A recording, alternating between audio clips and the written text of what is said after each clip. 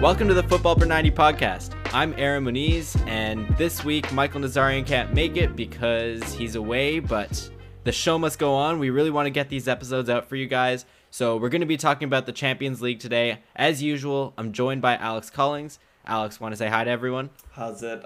Good to be here again, even without Michael. So yeah, looking forward to a one-on-one sort of discussion without Mikey shutting us up. Yeah, no more American accent on the God. Football Per 90 podcast. But with that said, we'll get right into it. We're going to start with Sporting versus Man City because I think it was probably the most boring of the four games. Yeah, Man City are great. What's new? Alex, do you think it's Man City's year for the Champions League? I think the thing is with the Champions League, I've kind of thought it was their year for like the past 2 years. If I'm thinking right. But yeah, let me say so. I think they're the best team in the world. I think they have a better shot than anyone else.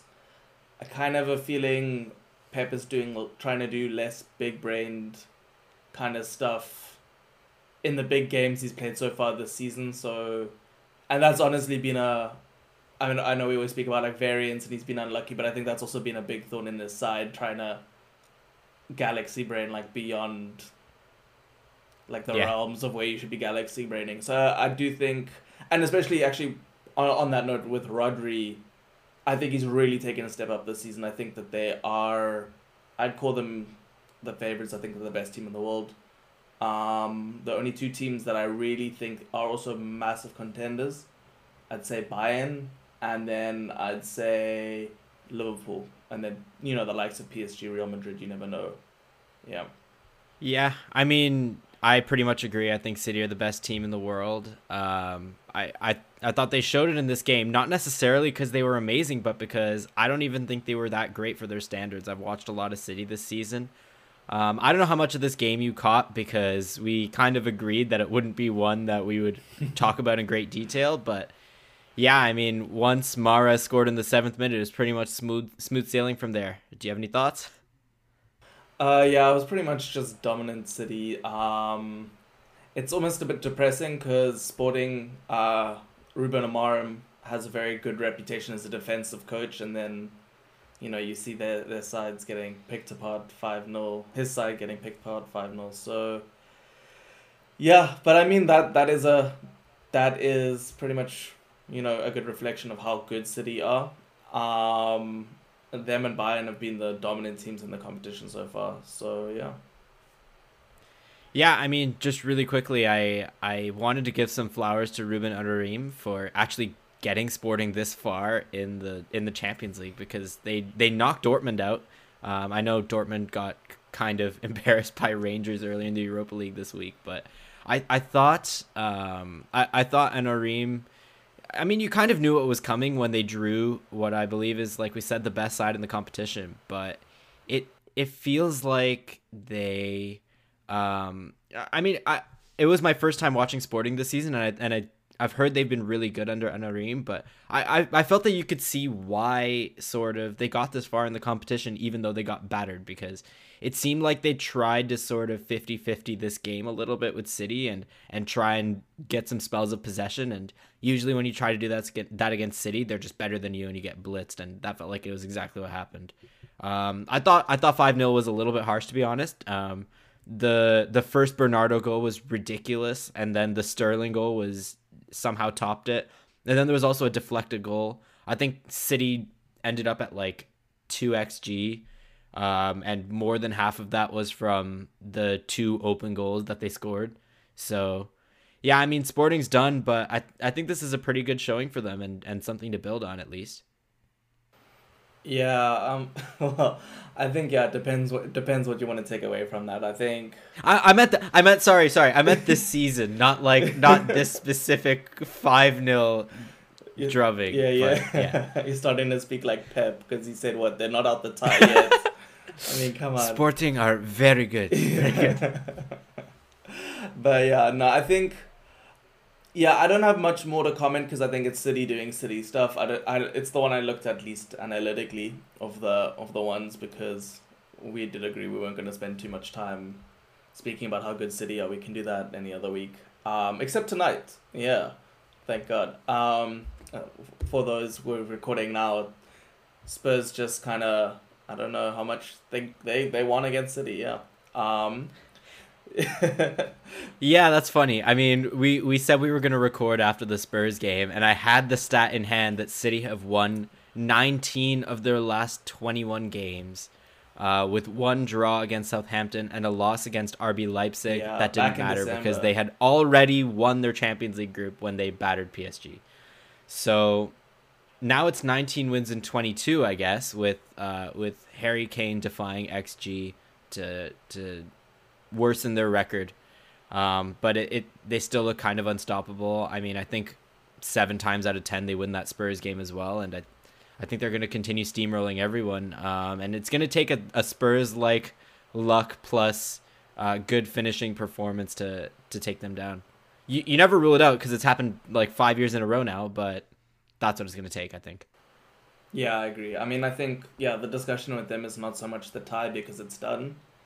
Yeah, it's basically whether they win it, and I think yeah, I think with Champions League you don't really have a clear shot at who you can't really clearly say who's gonna win it. No one was gonna say Chelsea was gonna win it last season at this point. But yeah, I think they have the best shot of anyone. They're the ones I've tipped since the beginning of the season, and yeah, I think I'll stay that way.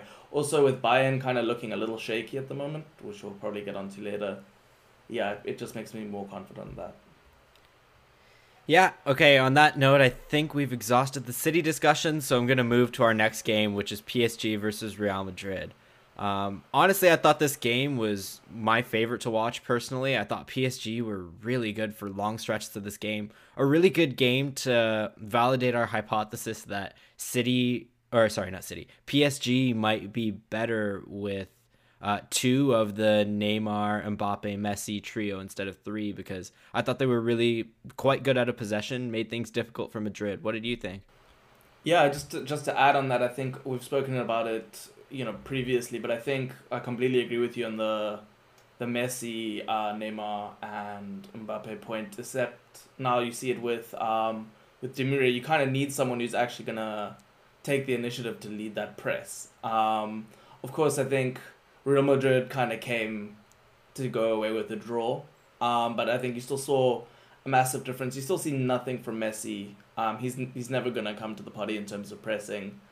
And Mbappe, yeah, I think he's more willing, but I mean, yeah, he's never. I don't think he's really there to press either. But yeah, I think what I really enjoyed about that game actually is I don't think Messi had the best game. I mean, I still think he was good, but not great. Yep. Kind of shadowed by, outshone by Verratti a bit.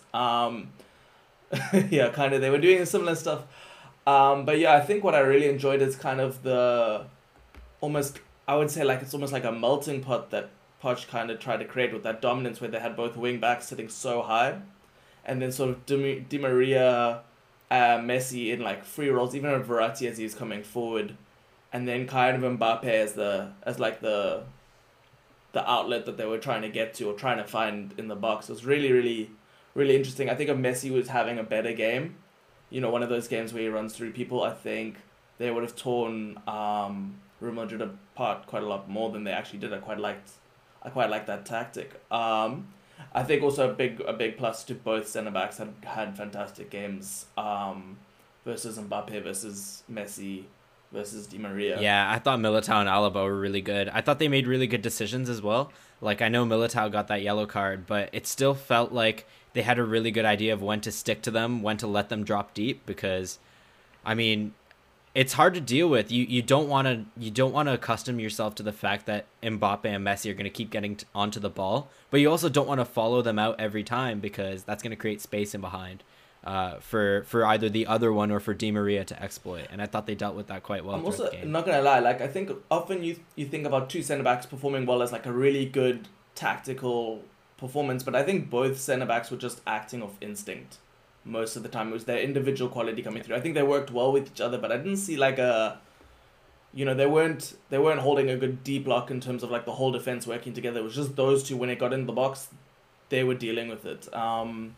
Yeah, so I think fantastic performance from them. I don't think it bodes too well on Ancelotti's deep block, in my opinion. I think he benefited a lot from the quality of players he had. Even Carvalho, I think he had the toughest job, and he's clearly, he's not at his peak anymore, but I think he did admirably. I know he got done a couple times. Oh man, that was tough. Yeah, I don't blame him. He got double teamed by Nuno Mendes, playing amazingly. And then obviously Mbappe was man of the match from the first minute. So I think he got done. He conceded a penalty, but I think he had an admirable match too. I think many right backs would have struggled in that position. Yeah, I mean, it was my first. I mean, I've seen Nuno Mendes play before in previous PSG games, but this was the first one where I felt he really shone. And I mean, I was not expecting him to play that well. Like he looked like he was a seasoned fullback playing in his prime, and he's 19. Yeah, I was amazed. He's scary. And then in front of him, I mean, yeah, it wasn't exactly just Nuno Mendes that Carvajal was struggling with. It was also Mbappe. Talk about that Mbappe performance. That not only that goal at the end, but even if that didn't happen, just lighting Real Madrid on fire, in my opinion. Yeah. You wanna talk about that a little bit? Yeah, I mean, I think to be honest, he was by far he just looked in a different stratosphere to everyone else on that pitch, and considering it's two Galactico teams, that says something. Obviously, I think on the other side, the other team's superstar attacker, Benzema, was like clearly a little bit hampered with injury, and then Vinicius was looking tired. I think he's a bit worn out, but yeah, Mbappe was clearly up head and shoulders above everyone else. I think also clearly the tactic was all pretty much just to deal with him the entire game. Yeah, I mean, this is going to sound a little bit excessive, but I almost feel like he's like a modernized Messi Ronaldo hybrid. Like it's ridiculous. Like he can floor players and beat them on the dribble, and then make a ridiculous pass like across the pitch. And then not only that, it's like you don't want to let him on the ball, but you also don't want him running at you without the ball, because he's probably one of the fastest players on planet Earth, which is like, what are the odds that the most skillful guy on the pitch is also the fastest guy on the pitch? And then he can run in behind you, he can dribble at you, he can pass the ball past you, he can cross it. He put in a few really good deliveries with his left foot. There was one early on that I thought Di Maria should have done better with. Like, just an unbelievably well-rounded attacking player. It feels like he has everything in his toolkit, and usually when players have everything in their toolkit, it's the type of thing that is it's better in your head than it is in real life, because you find that there's nothing that they actually produce at a high level, but this guy's doing everything at a world-class level, and it's just unbelievable to watch. He's one of those players who's put it all together, what you say, he has all the tools, but he's like a well-functioning machine. I think after watching that match, that also convinced me a little bit more on PSG, maybe a little bit more on Poch. In the sort of knockout rounds, that I think they can do something. But I think they should go forward with that sort of tactic, and try create that sort of melting pot. Messi will have better games. Neymar coming in instead of Messi as that like fake CF would be great as well. And I think you just have a talent like Mbappe who can win ties in moments like that, like he did right at the end. I think that's PSG's best shot. I think they chose a good team with Danilo. Interestingly, Paredes didn't have the most eye-catching game, but he just kept it rolling. I think you can kind of replace him with Gini Wijnaldum. He's more of a part than he needs to. I don't know. You think so? I'm not sure about that one. I thought, okay, so I mean, you mentioned Neymar briefly there. I thought he had a good cameo. I mean, I thought that you could see the drop-off in intensity when Neymar came on for Di Maria, but I thought 100%. That his skill made it worth it in those last 20 minutes, and ultimately I think it's what created the goal, because it allowed Mbappe to isolate those two guys right at the end there, by getting him on the ball and then getting him to pass it to Mbappe beyond. I think it was whoever, it might have been Rodrigo, but anyway. In terms of Paredes, I thought he was fantastic. Really? Like I really thought he had really good control of the game. I looked at some numbers after, and I think he completed 94.4% of his 123 passes attempted. Okay, yeah, sure. So he was like, I know what you mean in the sense of like, I don't think he had any individual actions that were like spectacular, but I just thought throughout the game he had this level of just composure, getting them out of their half, constantly like adding to the pressure, getting Verratti on the ball in good areas, and Verratti just like completely took Real Madrid to the sword. Like, yeah, Verratti was amazing dribbling, passing. He had 6 shot assists and like again attempted over 100 passes and completed over 90% of them, despite having like both of them having like probably 20 plus progressive actions. Like I thought they ran the game. And I think playing Danilo is like a good way to get them into the game as well. I think you have that guy who's going to protect them a little bit and just give them that time on the ball. And yeah, I mean, if they can get that going throughout the Champions League, there's gonna be very few teams who can stop them. I think that's fair. Maybe I'm doing a bit of a disservice, but I meant it more in sense that I think someone like Gini Wijnaldum can probably do similar, right, in that sort of spot. Maybe not as progressive, but I don't think from Paredes we saw his normal sort of progressiveness that he can do, right? That he can break lines with his passing. I think he kept it rather simple. Maybe I need to watch it back. But yeah. Yeah, I don't know. I always have my eye on Paredes because I love his skill set, and I think his passing ability is amazing. And I really do think like having him in that team helps you get the other players on the ball in advanced areas. And he has this way of like keeping it simple and then just mixing it up with like really, really accurate, progressive, wide-ranging passes, which I think is I mean, don't get really me wrong. I'm a big Paredes fan, but yeah, fair enough. Yeah, fair enough then. I still think Gini can kind of come in. He's also another part. I don't mean he should start over Paredes. I just mean that I think they've got a very functional midfield there with the bottom person kind of just keeping it ticking. Danilo adds a little bit more athleticism, defensive nose. And then, yeah, you've got Verratti running the midfield. You've got Messi coming a little bit deeper. Yeah. It feels like things are coming together a little bit for them, I think, and probably at the right time as well. I mean, we already said Man City are favorites, but what do you think about PSG moving forward if they can kind of keep that setup together? Do you think they have a good chance? The thing is that, like... Do you think Real Madrid can get back into this tie? They probably could. No, they 100% can. They 100% can. I don't think they're well set up for it, especially... we'll get to them just now, I guess. Well, we may as well now. I think Vinicius looks tired. He doesn't look like his early season self, and I think he's been played...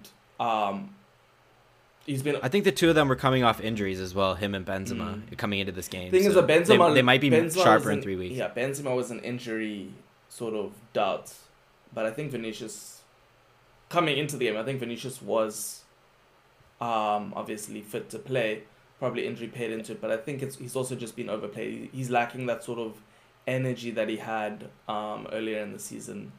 The other thing about it is I just don't think Ancelotti's good tactically anymore. I mean, playing Asensio, it's tough. Injured, Benzema and Vinicius as your sort of counter-attacking team when you're gonna have when you're planning to sit deep the whole game, and like it doesn't really make sense to me.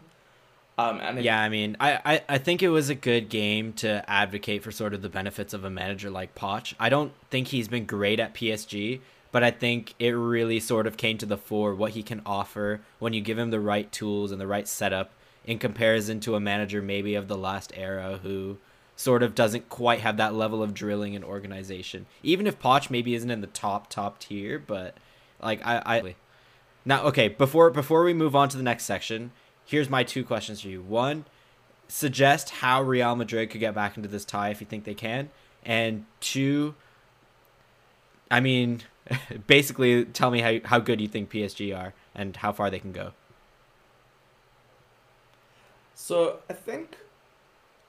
I actually think that they should go in with a similar sort of tactic. I think obviously now they have to be the ones trying to create something, the protagonists of the next match essentially, right? Because they're a goal behind. But I think if they go too gung ho, I think Mbappe is gonna burn them. And I think the whole team is set up brilliantly to catch them on the counter. Oh yeah. Especially if Poch goes in with the same tactics and the same setup, which I think Yeah. he kind of should, right?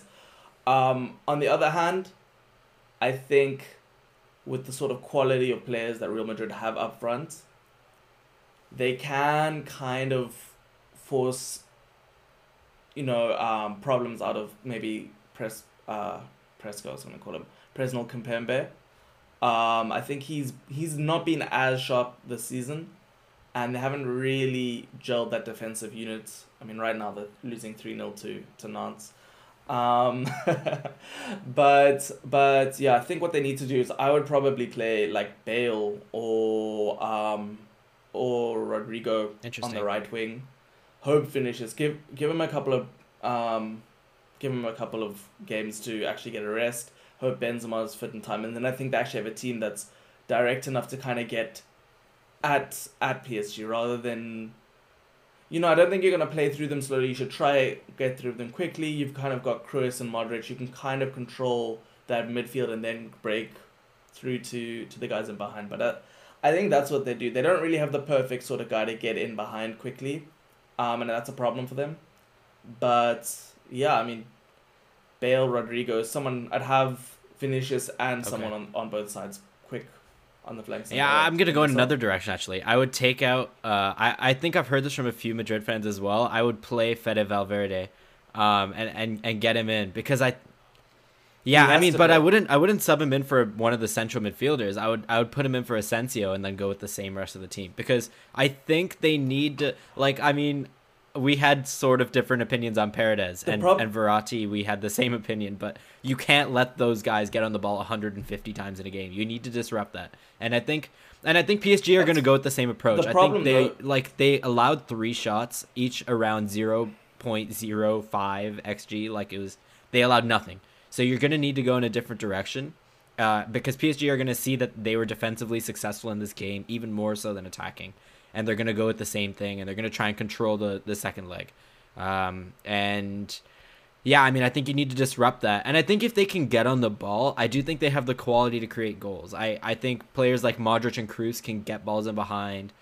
They can break down a defense. I think Vinicius he's been amazing this season from what I've seen. So you're gonna have Camavinga where Casemiro was, because he's suspended from the next game. Maybe, I don't know. I think you'd probably go with all 4. And you need to overload that midfield. Maybe you even go with something unconventional, like having Kroos and Modric behind Camavinga and Valverde slightly, so they can or have one of them as a man marking guy to man mark Verratti, and then play the other 3 as a midfield. I'm in favor. But I don't know. I don't know how exactly you would set it up, but I do think you need more power, more men, more bodies in that midfield. And then when you win the ball back, you need to have that quick ball available in transition. And I think you have 2 guys in that midfield who can hit pretty much anyone. I think that's what you would look to leverage and try to get back in this. And then the other thing with PSG is I would back them to score 1 goal. But then wait. But then who just your Vinicius and Benzema? Who your attacker is gonna be? Yeah. You think, because my problem is that one doesn't have that speed to get in behind. You. And the other, as good as Vinicius is on ball, I still think he's manageable, especially for someone like Marquinhos in his off ball. I think they've been Real Madrid's probably best 2 player. I mean, I don't know, but absolutely no, I don't disagree. I agree both of them should start. I just feel like without one of them, having Valverde on the right, let's say Camavinga's playing either 8, or he should probably play 8 and then they drop, I don't know, Modric deeper. Or Chris, I don't really mind. But the thing is that I still feel lacks that sort of attacking impetus, and I think, you've got now Danilo. I mean, I get your point. You've got Marquinhos sort of. No, I'm not saying it won't work. At the end of the day, they need to get 1 goal, and I think they're fucked. No, I'm still going with Benzema. I'm still going with Benzema because I think. I'm still going with both Benzema and Vinicius because I think you need guys who can take that opportunity to just build things in transition. I do think even with 4 midfielders, they're still going to struggle to dominate this game. I really think you just need to pack it. You need to make it difficult for PSG's midfield, and then you need to also probably double mark Mbappe because obviously, and then you need to make it you need to get in behind quickly and try and take chances to actually get at them in transition, create periods of possession for yourself. And I think Benzema and Vinicius give them the best chance of doing that. Even though I get your point about having someone who can take their fullbacks and their center backs to task. Yeah, I agree more with you thinking about. I hadn't considered Valverde on the right. I kind of thought he slots in either as an 8 or as a 6 in the midfield. But I'm happy with Camavinga coming in. So I like your idea. Just the only problem is that I do fear that I don't think that that's enough. Yeah, It's not I don't think they have enough. Playing Benzema and Vinicius, because of course you do. But I think they need someone more to actually put pressure on that PSG defense. Because when you put pressure on that defense, it has shown in the past that it struggles more. I think when they've got two main people to worry about, they're not going to be worried about Valverde. Yeah, I mean, I get your point. I think ultimately PSG have too much for them, and I think they should have put the tie away with that Messi penalty. But ultimately, it's still on. I do think one thing Real Madrid will have to take from this is that since away goals are gone, PSG can't just score one goal and be done with it. But I mean, actually, I don't. Yeah, I think they're not done. I mean, I don't think they're done, but I think I would back PSG to get it. this done based on how they played, how the two teams played in the first leg. I don't take me to task for that because weird things happen in the Champions League. But I think ultimately with Real Madrid, you just have to look to fix what they did wrong in the first leg, and that's how I'd look to do it. But we have to move on. Okay, I mean, let's move on. So we'll be back. We want to chat Wednesday's games. We still got Inter versus Liverpool and Salzburg versus Bayern. Stay tuned and enjoy this break.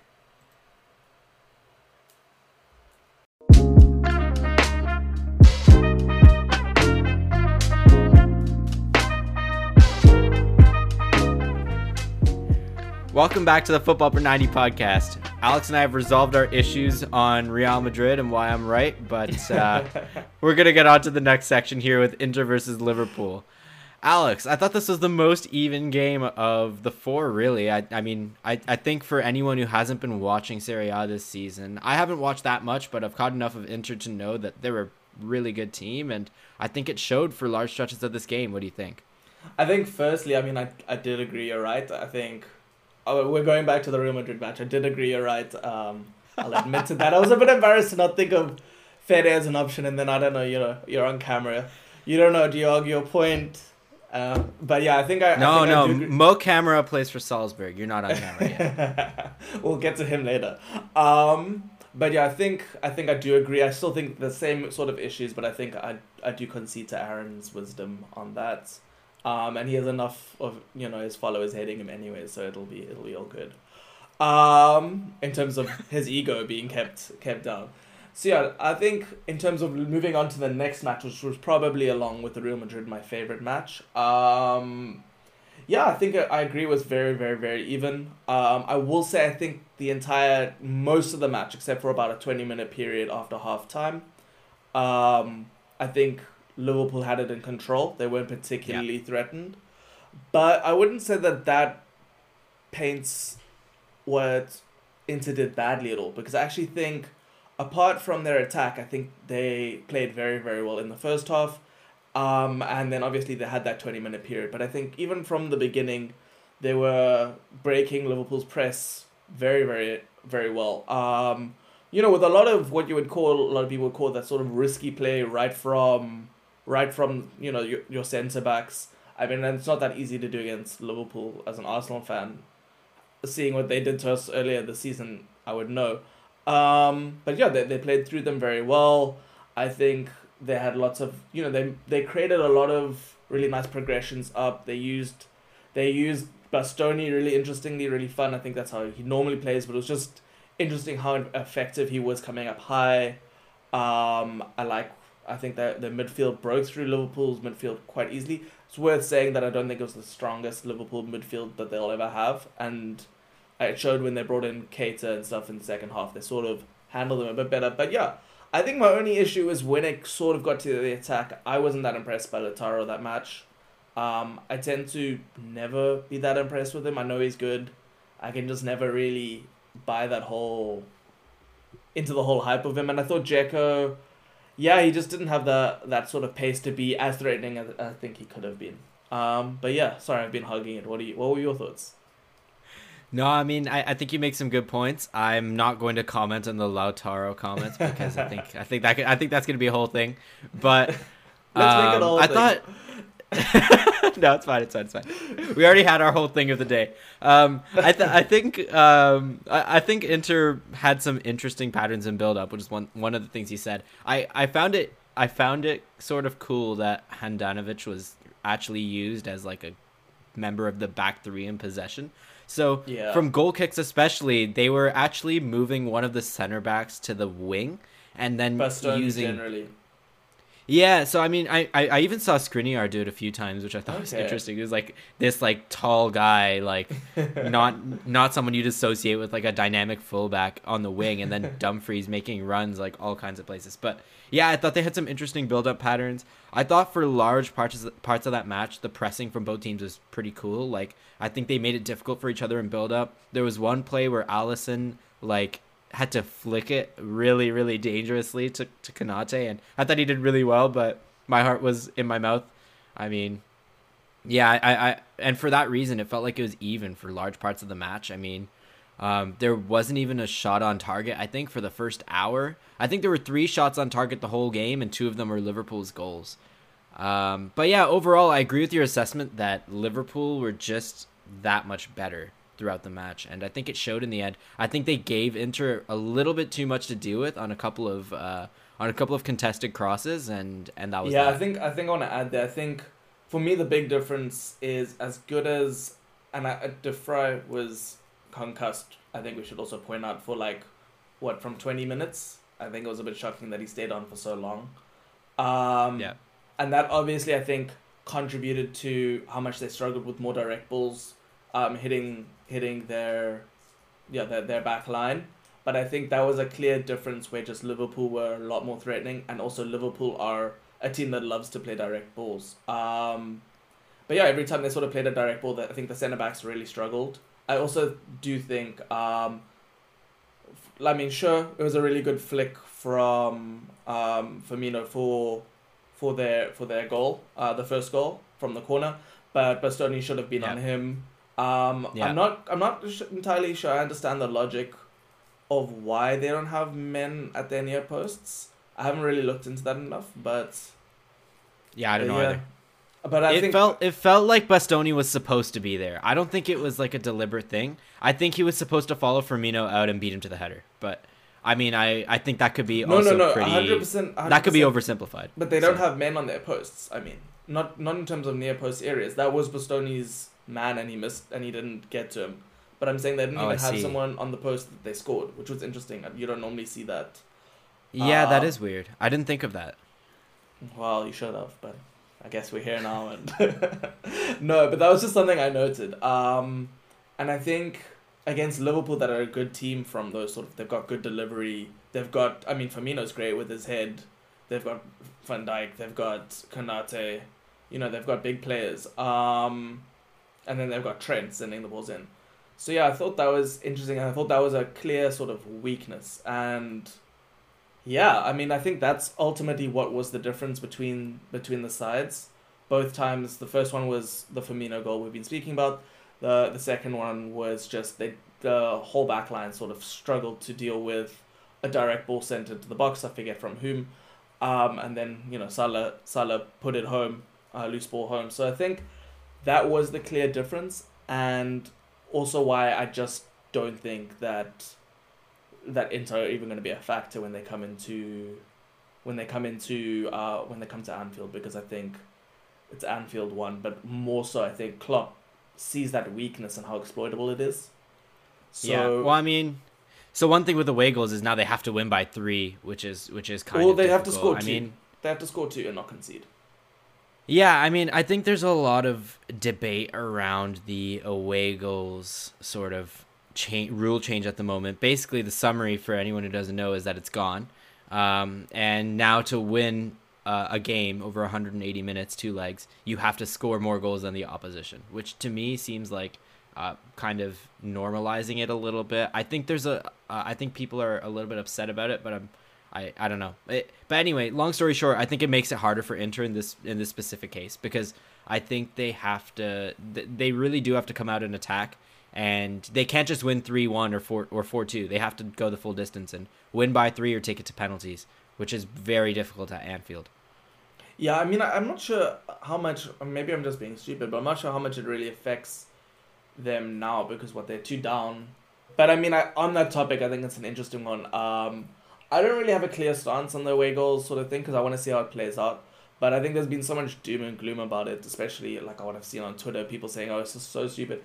I don't think it affected how I watched my enjoyment, at least of any of the matches that we watched. I mean, I thought, I think people kind of speak about now there's so much less incentive for the away side to score, which we saw in the Real Madrid match for sure. But I mean, at the same time, there's more incentive for the home side, to be the better team on their home ground. Yeah. And I pretty much agree with that. Yeah, and then I think the other aspect is I like the fact that it might end up with underdog teams sort of coming through more, which I think is good for the competition. It redistributes the incentive as opposed to changing the incentive. Like, I think before there was more incentive to score away from home and more incentive to defend better at home. And now I think it's just equal. It doesn't matter whether you're home or away. You should have an equal balance towards scoring and conceding goals, or whatever the initial balance is that you normally have for a cup game. Yeah, absolutely. I'm welcome to. I think in certain scenarios it comes into play. For example, in certain ties in previous years, a team would score an away goal very early in the tie against the odds and then completely park it. Or on the other hand, it doesn't create those sort of gaps in the second leg where teams desperately have to score because the game is level but skewed on away goals. So if you don't score, you're out. So I think there are certain scenarios where it changes the rules of the game, but I don't think on the aggregate it makes it more or less competitive in terms of trying to score goals. At least that's my opinion. But the second thing I wanted to say was that. But let's move on. I think my main point with the away goals is I think we don't actually know what it's going to be like yet. And I think I don't think it's ruined my experience of anything yet. I think I've really enjoyed every match from a tactical point of view. So I think that doom and gloom's a bit premature. But back to the Inter match. I still want to know why your thoughts on Lautaro, but before that, I think, what do you kind of see the chances of them coming back to Anfield? Any sort of chances of them going through? I don't know. I'm never gonna rule it out because, like I said, weird things happen in the Champions League. But a 2-goal lead for Liverpool, whom in my opinion right now are at Top least 3. the second best team in the world. Oh wow! Like I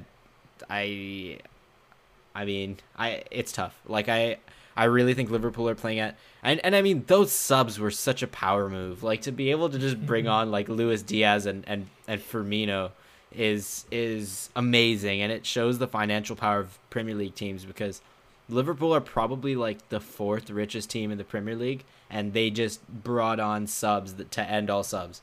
So I mean, they're just. They just have so much power. They just have so much power. It's gonna be hard to create a 2-goal advantage against them in any game, let alone at Anfield. But I mean, you never rule it out. But yeah, with that, I think we got to move on. There were a couple more talking points there. Man, this section really got me. Okay, no, we still have 2 more minutes. Okay, what were the questions? No, it's fine. We cut out the away goal section. My last question for you for the Inter-Liverpool game is, were there any standout performances in your opinion that you wanted to talk about? I think Perisic was great. Yeah. Oh, actually, I want to talk about that. Yeah. That's a good point. So I thought Perisic's performance was very interesting. I mean, I know he's been playing left wing back for a while, and I tweeted about this, but I want to bring it up again because it's cool. I think his performance kind of shows the changing nature of how we view fullbacks and wingbacks because he had this, like, he was using both feet which you don't really associate that as a skill you want in a wingback. You want them to go wide, but he's really good at going two ways. That's his famous thing. He can cross with his left or cut in on his right and either cross or shoot. And he really used it to his advantage and made things difficult for Trent, which I thought was really interesting. Yeah, I mean, I think one thing I wanted to kind of bring up is I know he's a analytics favorite, and I rate him very highly. I think he is pretty much already probably the best ever right back of the Premier League, right? Or Premier League history. But I think that game did kind of show where Trent falls short sometimes. I think he's good defensively, but I think at times tracking his markers, I don't think he's that good defensively. No, I think he's fine when it's... I will caveat this. Well, you keep wanting to not disagree. I think he's fine when he actually has to press players from the front, right? But when he has to track markers, he's really bad. And I think he caused a lot of problems in that 20-minute spell for Inter where they were dominant. He was just letting Perisic kind of run free. And who was there? Even Bastoni, he wasn't getting close to Bastoni. He was letting him go past him. It wasn't good. Yeah. Yeah, I mean, it might be an interesting point for like the inclusion of Harvey Elliott versus Jordan Henderson because the whole right side was weak. I think Elliott's great. Because Salah also, I think I tweeted that the whole right side was weak. But yeah, sorry. I mean, I think Elliott's a fantastic young player. Like, I think he's amazing. But as much as I think he would offer more than Henderson in the final third at his best, I do think it might be interesting to look at whether Henderson is better at protecting Trent on that side and offering that extra platform. And Henderson was great when he came on as well. So was it Henderson that played on the right? I'm trying to remember now when Henderson didn't start the game. Sorry, no. I'm talking about when the subs came on. It was Naby Keita and Henderson, right? No, I think Henderson played at the base. I think he replaced. So then it was Naby on the right, and then immediately a lot improved from that moment onwards. Yeah, that could just be fresh legs, though. But my point was more that when Henderson plays, he protects Trent on the right side. Yeah. And I think Naby did the same. But yeah, I'm ready to move on to the best, the super match of the two best teams. So yeah, shall we? Yeah, I mean, this is the final match of the Champions League week. The match featuring whom Alex thinks is the best team in the world for sure, Salzburg. Alex, what were your thoughts on Salzburg's amazing performance to catch a 1-1 draw and take this back to a second leg and force Bayern to really go for it? So I just want to say I remember both. I can't even remember who they were. Oh, it was with Sevilla. I remember both Aaron and Mikey laughing at me when I said Liverpool. When I said not Liverpool. When I said Salzburg would go through over Sevilla, was it? But yeah, we also said Wolfsburg would go through and Lille went through. So what a team. What's 1 out of 3? It's not too bad. But yeah. So I think what we saw. I thought this was the most interesting tactical match for me. I mean, Matthias Yassel kind of did exactly what I would have expected with the Salzburg side. Although there was some sort of interesting variations that he kind of did with his backline. I haven't watched much Bayern this season. I thought they were very, very interesting with just how narrow they played. And they basically played Sané as a sort of an 8. It was not how they usually play from what I've seen of Bayern. I mean, I'm not an expert on Bayern, I will admit, but I think what happened is injuries forced their hand. So Bayern's the big team. Alphonso Davies is the big absence in my opinion. I mean, I'm not biased at all, but Alphonso Davies is the big absence. And then Neuer was also out, which is important, and so was Goretzka. And they went with what I would describe as a 3-2-4-1 formation, which is going to sound weird because no one has ever played that ever before in the Champions League. That's probably wrong, but you get my point. And they basically went with only the three center backs in build-up, and the wingers were wingers in build-up, which I thought was kind of weird in the first two phases. It made it feel disjointed. It was also very asymmetric because when they kind of got to that second phase in the build-up, what you had Tolisso, who was one of the two central midfielders. He became like the left wing back, and he was just there to facilitate play. Yeah. And then it was I can't even remember. Oh, it was Sané kind of dropping into the right, or it was Muller dropping into that sort of into the left. Sorry, into the left half space. But when they moved to the other side, Kimmich wasn't becoming the right wing back. And I kind of thought when I saw that first, because I first noticed it with Tolisso, I thought, okay, that kind of makes sense because maybe they want to use Kimmich as sort of the right wing back to get like overlaps or something, but it hasn't happened yet. But no, it was actually Gnabry becoming the sort of right back, and even Muller at times later in the match. So it was a very interesting sort of thing where they worked like differently with either side, and I'm not sure how much that had to do with maybe a change that I didn't really notice, but I thought it was an interest. I mean, the whole way they played was very, very interesting throughout. Yeah. Another thing. Well, I mean, I think. Yeah. Sorry, go ahead. No, I was gonna get into another point. Go for it. Yeah, no, I was gonna say I think the clear advantage of the 3-2-4-1 shape was, and I mean I'm definitely oversimplifying here because Nagelsmann's another big brain, but I think what you basically had was horizontally the 5 zones in the final third were covered, right? Yeah, sure. So you had Coman and Gnabry in the wide areas, Lewandowski in the middle, and then Sané and Muller in the half spaces. So I think once they got to the final third, it really forced Salzburg to stretch across the line, which is fair enough. But I just don't think like it was worth it for being, one, that open in transition, and two, I don't really think it suited their players. Like, I don't think Sané is suited to playing in that half space. I think he's very much like a wide winger. I think we've learned that about him this season, and to see him in like a number 10 role was strange to me. I think I want to say one thing is that in the first half, it changed in the second half, and I think it was a very obvious thing that needed to change. But the first half, they didn't play wide at all, because that's also what I thought that would make sense. That's why they're stuffing. But those guys played all very, very narrow. And interesting. What is that also, Yassel was kind of prepared for that, because I don't know if you saw, but the way they used that sort of staggered lines, and Salzburg did this brilliantly. That's why they were able to keep such quality. I mean, you've got Gnabry, you've got Sané, you've got Muller, you've got Coman, who was actually the best one all game. You've got that sort of quality against a lot of young guys. That, I mean, like Ulmer, who had a good game. But I think it was very interesting just the way they created that sort of staggered lines to get that vertical advantage. And then, how quickly they sort of... I thought it was something clearly very, very prepared for what Bayern were going to do. That's why I was wondering if they'd done that before. I've literally watched them like once before this. What, Bayern?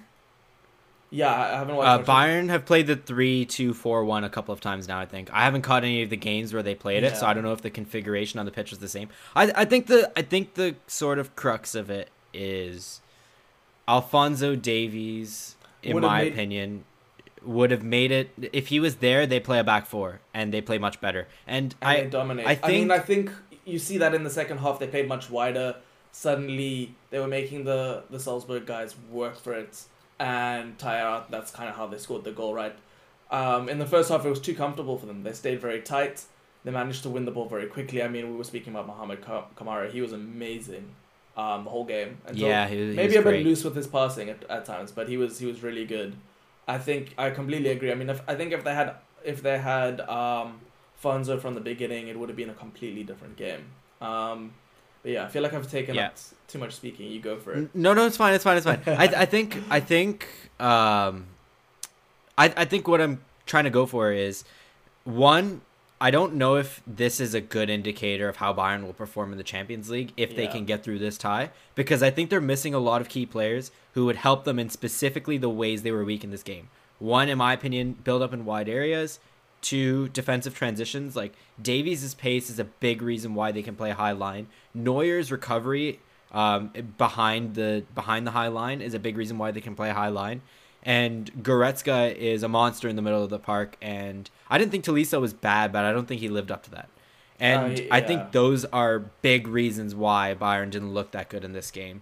And if they have enough to get through Salzburg, which, I mean, I thought Salzburg were good, but I don't think they get a draw every time that game is played. Like, I do think Bayern created more than them over the course of the match, which you expect. They did. I mean, I think if you speak about it playing 10 times, it's also a big part of it is that I think Salzburg scored early.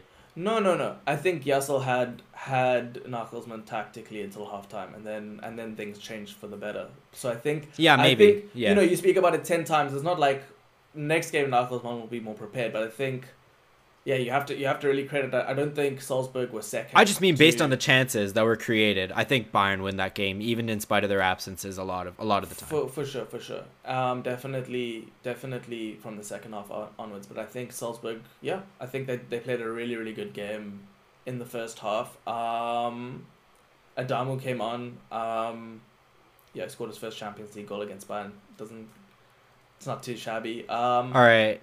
Talk to me about individual performances then, because I think I saw you tweet. So first of all, you've mentioned Adamu a couple times. I know you want to talk about him, and I also saw you tweet this morning about Brendan Aronson, knowing full well you were watching the game when you tweeted about him. So I thought his assist was amazing, by the way. So yeah, top 3 favorite Salzburg performers, because I know they're like your children. So top 3 favorite Salzburg performers. So I wouldn't say Adamu actually is. It's a nice thing to see, because I think it was last year that he was playing, or maybe end of 2020, that he was playing under 19 for Salzburg under 19. So it's nice to see him and Sucic, who came on off the bench, progress through. I said pick 3.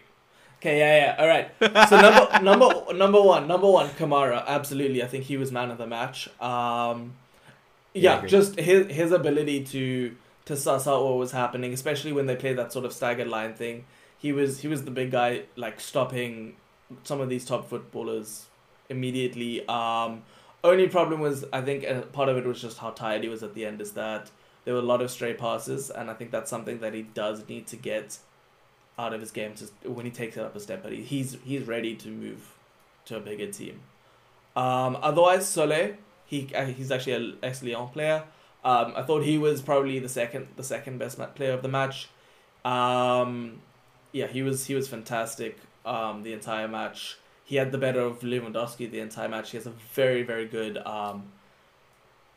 ability to kind of like proactively decide when he's going to step up and just act there very coolly. He's also very comfortable on the ball. A lot of their balls on the break came from him. And then the last one I want to give to Adeyemi, but it wasn't one of his better games. Still a very industrious performance. I'll probably give it to the captain Ulmer at left back. He had a very good game, especially I think he was maybe alongside Kamara their best player in the second half when the odds were against them a lot more. So that would be my top 3. One old man and then two young ones. Yeah, I tend to agree with that. Brandon's good though. But I like that Adeyemi performance. I know he's been getting loads of hype, and I haven't really gone to watch him yet. So seeing him in that game, like I didn't think he was like, I'd imagine he's probably had better games, seeing as he's probably netted and like being a huge threat to low blocks and stuff like that. But he was amazing. He was amazing across the season. But I really like how he leads the line. I thought he worked really hard. I thought his positioning to receive in transition's really good. I thought he was running behind well. Good link up. Yeah, I mean, I can see why a lot of people are talking about him right now. My last question for you is, I kind of alluded to this earlier. I don't really think this is a great indicator of Bayern as long as they can get through this tie. Let's say Bayern go through. I think if Salzburg go through, they'll probably be the underdogs. But let's say Bayern go through. How well do you think they stack up to the rest of the teams? So I think unfortunately, I don't think Salzburg are gonna win away, but we can hope. But I think Bayern are I have them up with Liverpool and City as the favorites to win it. I would have them in that sort of top 3. I think I'm not really going to distinguish between them and Liverpool. I do think City are the best team to win it. I think they've got it in the bag essentially, as much as you can for a Champions League campaign. Yeah, I pretty much agree with that. On that note, I think that's all the time we have for today. We're going to try and upload regularly from now on, so now's the time to subscribe if you haven't yet. New Year, new us. If you have a stressful or boring week and your solution to that is watching other people argue about whether Real Madrid should start Fede Valverde on the right wing in a 4-3-3 formation in the second leg against Paris Saint-Germain. If you want to see Aaron run from a Lautaro debate, then tune in here. Yeah, that's also true. We have everything. So please subscribe. Thank you for listening if you're still listening. And Have a great one.